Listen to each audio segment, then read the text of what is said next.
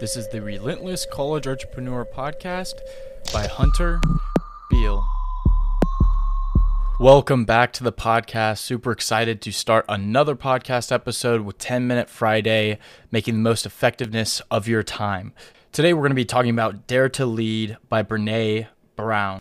One of the first things Brené talks about is that if you want to become a better leader, you'll need to forget about all the status and titles and power plays. One of the most inspirational things that I got from this book and I love about it was it's far from a weakness. Vulnerability is an essential asset for innovation.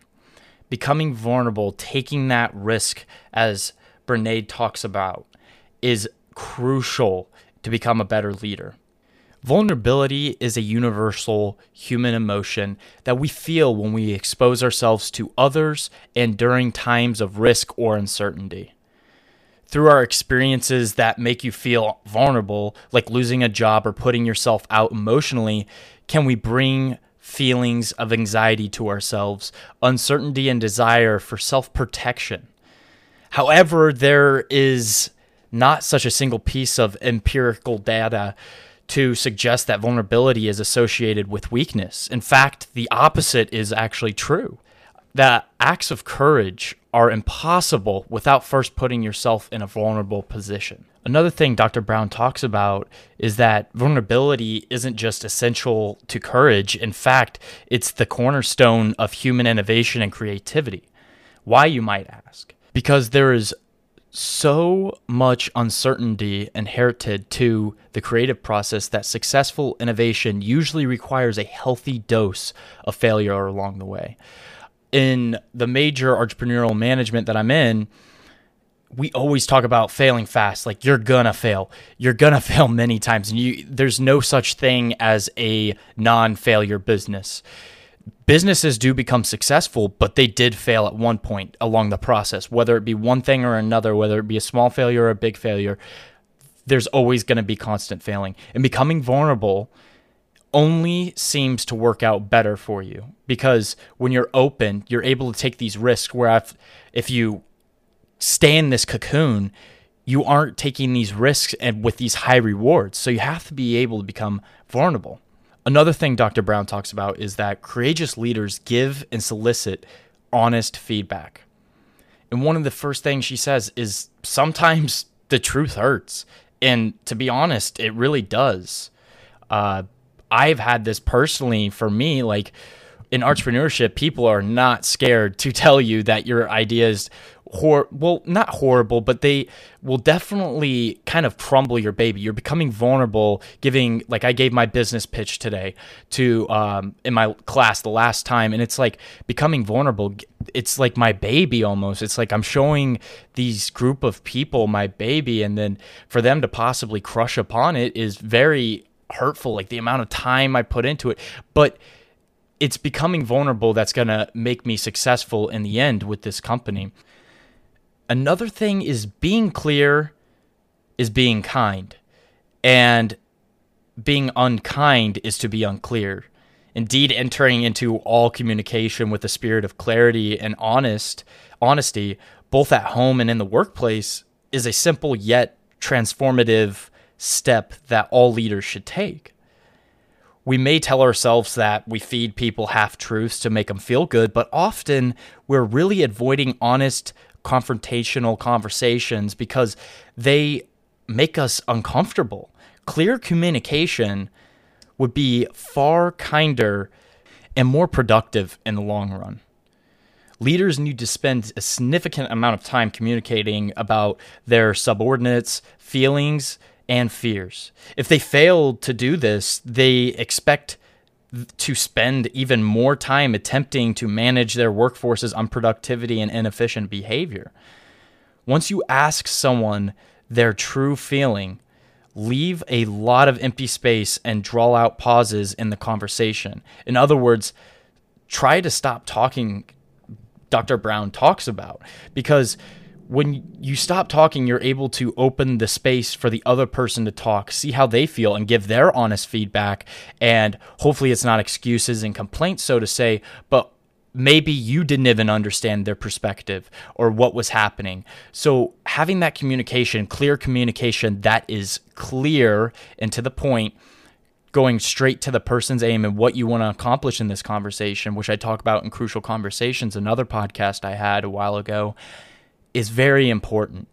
Another thing is core values anchor and guide daring leadership. It's important when we find ourselves face down in the dirt. It's our values that motivate us to get back up again and keep daring to give it our all. Our values inform our judgments about what is most important in our lives. The most courageous leaders that the author came across during her research were those who had the most clarity about their values. During the times of uncertainty and vulnerability, their values were important support to them. It was basically their North Star that was guiding them through the darkness. They were willing to take the risk, secure in the knowledge that their values would guide them through without compromising their integrity. Knowing what was most important to them was vital to their ability to become daring leaders. Ask yourself, what are your key values? So when you think about that, what are your key values? And another thing I found interesting was Dr. Brown talked about making your values. What are your values? Writing a list down might be too much of an exercise, but just truly thinking about what your key values are. And she did a study that was very important, that people with less values were able to live by them more, because the people with more values, they would say they had these values, but wouldn't live by them. Whereas 2 values are easier to live by. And I've come up with mine, Perspective, which is going to be a Motivational Monday podcast I'm going to be making for next Monday, as well as Grit. I think perspective and grit are my 2 values that I live by in my life. So I question, what are yours? And not having more than 2 values is very important, because I'm able to look back at my values and be like, okay, I know these are my values and I got to live by these because it's my North Star when I hit that darkness, and I'm prepared for when that darkness hits. Another thing in order to become a leader is trust. Trust is important in a multifaceted aspect of our working relationships. And I liked how in the book it gave a perspective or an example of this, and it was someone would ask someone, do they trust their coworkers? And they would say, a couple, not really a lot of them. And then they would be asked, do you think you're a trustworthy person? And they would say, absolutely, I'm very trustworthy. And what ends up happening is, how can we find ourselves trustworthy if we don't trust a bunch of other people?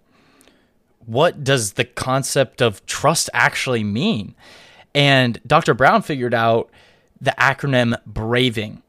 Braving is a useful way to inventory strengths and areas for improvement for working relationships with subordinates. The B in braving stands for boundaries. This element of trust involves respecting others' boundaries. The R in braving stands for reliability, or doing what we say we will. The A in braving stands for accountability. We take ownership of our mistakes, apologize for them, and try our best to make amends. The V in braving stands for vault. We can think of ourselves as a vault of information that other people have shared with us over time. The I in braving stands for integrity, choosing courage instead of comfort, and doing what is right rather than what is easy or fun. The N in braving stands for non-judgment, which means people know that they can tell us how they really feel or ask for help without expecting us to judge them doing so. The G in braving stands for generosity, being consistently generous in our interpretation of the words, actions, or intentions of others.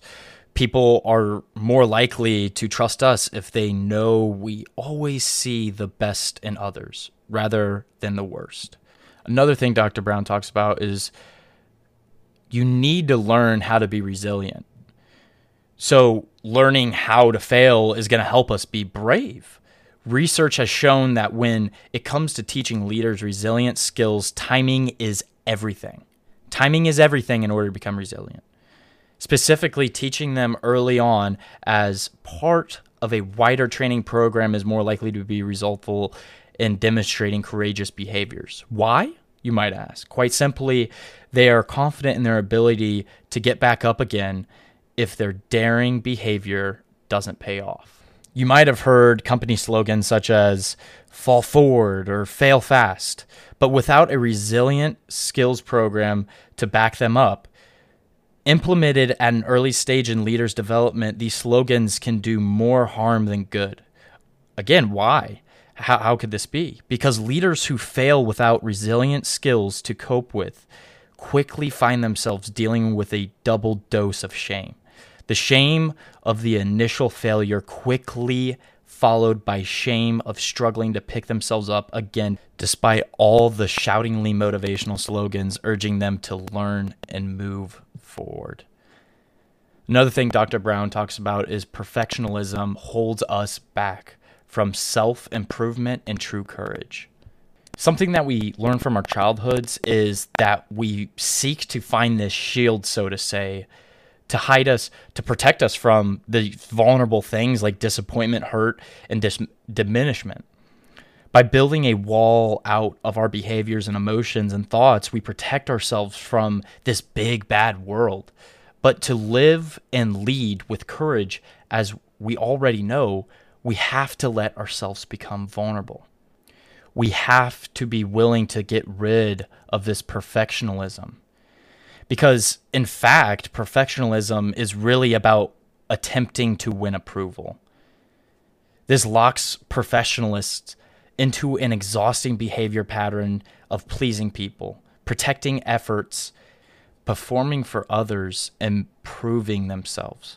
People with a healthy drive for success, on the other hand, are much more self-focused and inspired by asking themselves how they can improve. Another thing I found interesting was that research shows that perfectionism is associated with addiction, depression, and anxiety. In order to become a leader, Dr. Brown talks about, we have to be able to take away perfectionism. It's not something to strive for. We'll fail every time because we can't make everything perfect. We might make mistakes in the process, but you'll gain something valuable in exchange, the courage to succeed and lead. And from my personal perspective, honestly, I'm a perfectionist. And see, that's why I read. I'm trying to better myself. I'm trying to be coachable. I'm trying to better myself. So I would be lying if right now I'm like, oh yeah, I'm not a perfectionist. Like I really am. And this is something I need to work into now. That's why I'm reading. That's why I'm becoming vulnerable. That's why I'm making these podcasts, not only to help myself, but better to help you. So in summary, when we open ourselves up to vulnerability, we open up to courage and creativity.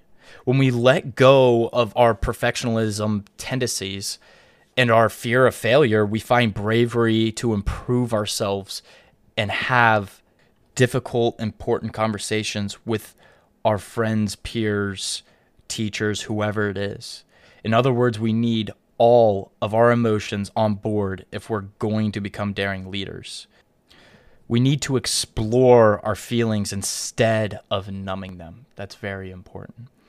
I know I went over with this podcast by the end of this a total of 5 minutes. It's normally 10-minute Friday, but for this one, it's going to be a 15-minute Friday.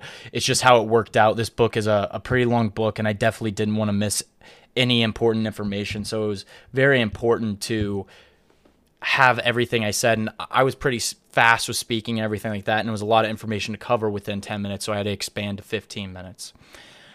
I don't make a penny off this podcast.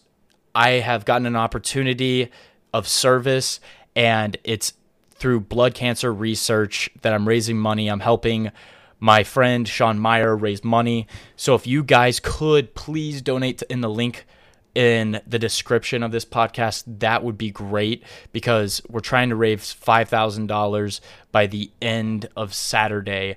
And Saturday, around 5 p.m. is the last time you can donate. That's when it ends. And I believe we're only $400 away. So if you can help, that'd be awesome. Let's help make this world a better place with our service and helping others. So if you have the extra money, whether it be 1, 5, 20, whatever it is, it's gratefully appreciated. With that being said, I hope you guys have a wonderful weekend. Get out of your comfort zone, become vulnerable. And with that being said, cue the outro. This was the Relentless College Entrepreneur Podcast. Become vulnerable and tell people the truth. I'll see you on the next one.